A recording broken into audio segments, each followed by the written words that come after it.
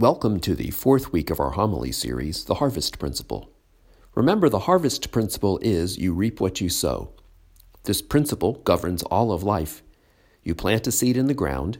If it receives proper nourishment, you can expect eventually to reap the rewards of what you have planted. When we sow good seed, most of the time, we're going to have a return of good fruit. Bad seed brings bad fruit. We mentioned two important corollaries to this principle. First, you reap what you sow, but it's always later.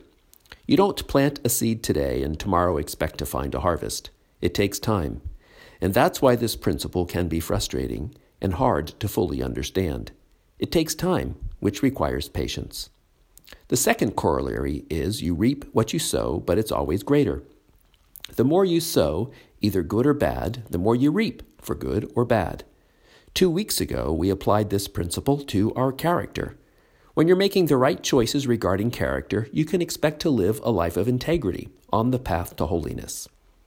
Last week, we looked at this principle as it applies to our finances. The wisest use of our money is not to spend it, but to sow it. We sow with our finances by giving, saving, and investing. You give first, you save and invest next, and then you spend last. Saving is an investment in our earthly future, and giving is an investment in our eternal future. Today we apply the harvest principle to an extremely important area of our lives that the Bible talks about all the time. That is wisdom. In order to do that, we're going to look at a Bible passage from our first reading, the book of the prophet Daniel.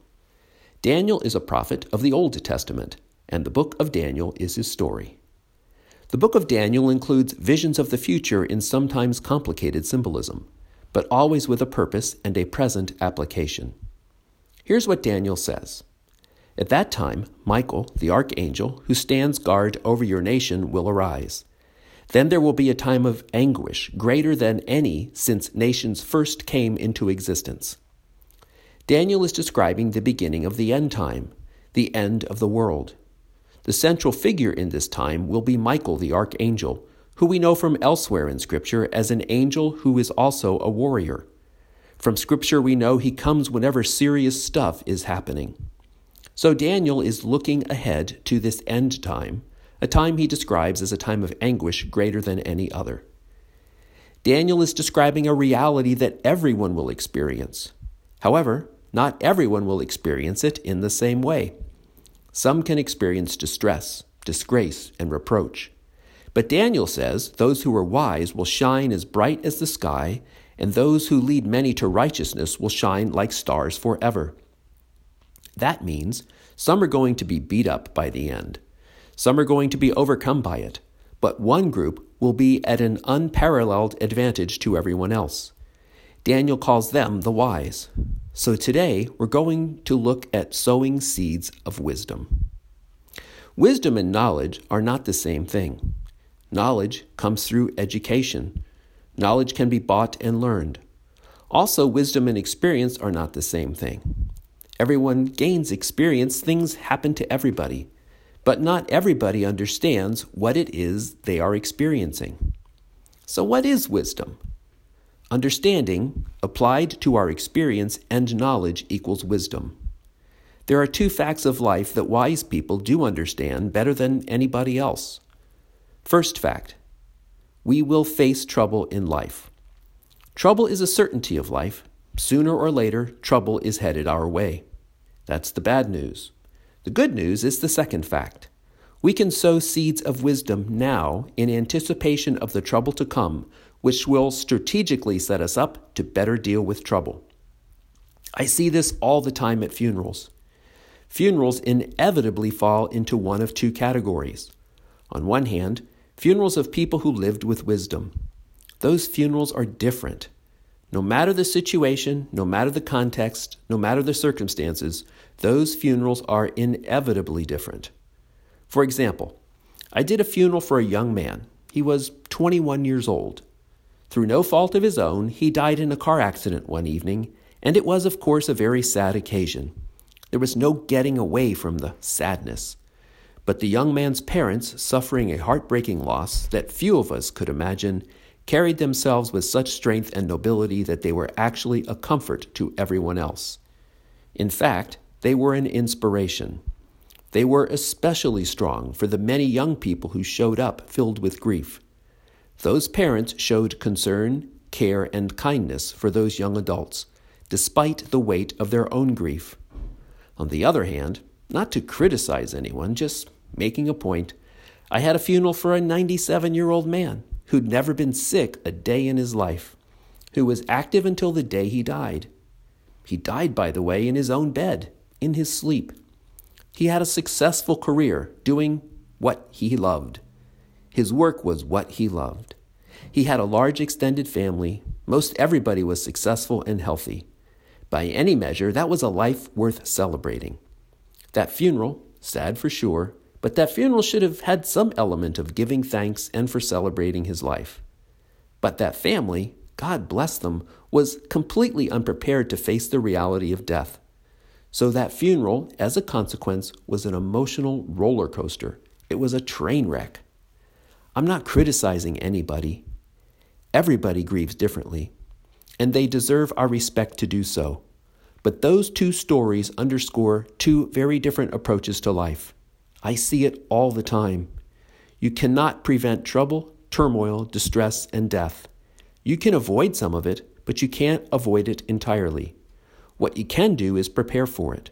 You can sow seeds now, so when trouble comes your way, you're ready. You're able to survive.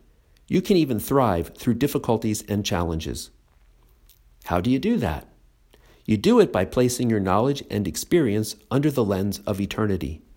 Learn to view life through the lens of eternity, because that's the very best way to look at life.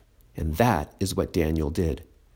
Wisdom is all about prioritizing the eternal and then fitting in the temporary. Wise people build their lives around what's eternal, and they squeeze in the temporary. Temporary things are things such as sports, style, clothes, cars, golf, and yes, even football. They're all good things, they're even great things, but they are temporary things. At the same time, accidents, delays, dangerous disease, death, terrorism, they are bad things for sure, but they are also temporary things. They pass away, they come to an end, they have a limited shelf life. Only God and God's people are eternal. That's you and me. Of course, the remaining question is, how do you acquire wisdom? How do you get that lens of eternity focused on your experience and your knowledge? The answer is simple and obvious, and just what you would expect to hear from the church guy in church, me. Wisdom begins with prayer and a relationship with God, because true wisdom comes from God. So you sow seeds of wisdom through prayer. Prayer is foundational. It is fundamental. It is indispensable to the cultivation of wisdom.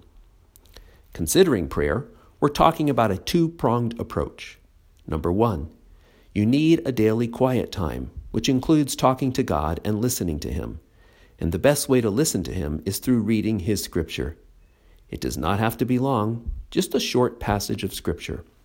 Number two, then match that daily prayer with weekly worship time here with your family at Mass, your church family here at Mass on the weekends. A lot of people, despite their very best efforts, don't pray. They don't pray because they don't think they have time, or maybe they don't feel they're getting anything out of their prayer. But remember the principle of reaping what you sow, later and greater. It takes time to learn to pray and to gain the benefits of prayer. I'm not just talking about going through the motions or reciting endless prayers or coming for communion and rushing back out for your car. I'm talking about daily quiet time and pouring yourself into the work of worship on the weekend. When you're doing that, you're learning to see differently. You're looking at your life through a different lens. It's the lens of eternity. And that's what wisdom is, seeing differently through the lens of eternity. The extraordinary vision Daniel paints in today's first reading is matched by an even more extraordinary, more extravagant vision described by Jesus in the gospel. It all comes down to the basic reality that we're talking about throughout this homily series, which is you reap what you sow. You reap later, you reap greater. It's a fact that can help us appreciate the past and what's happened to us. It's a tool.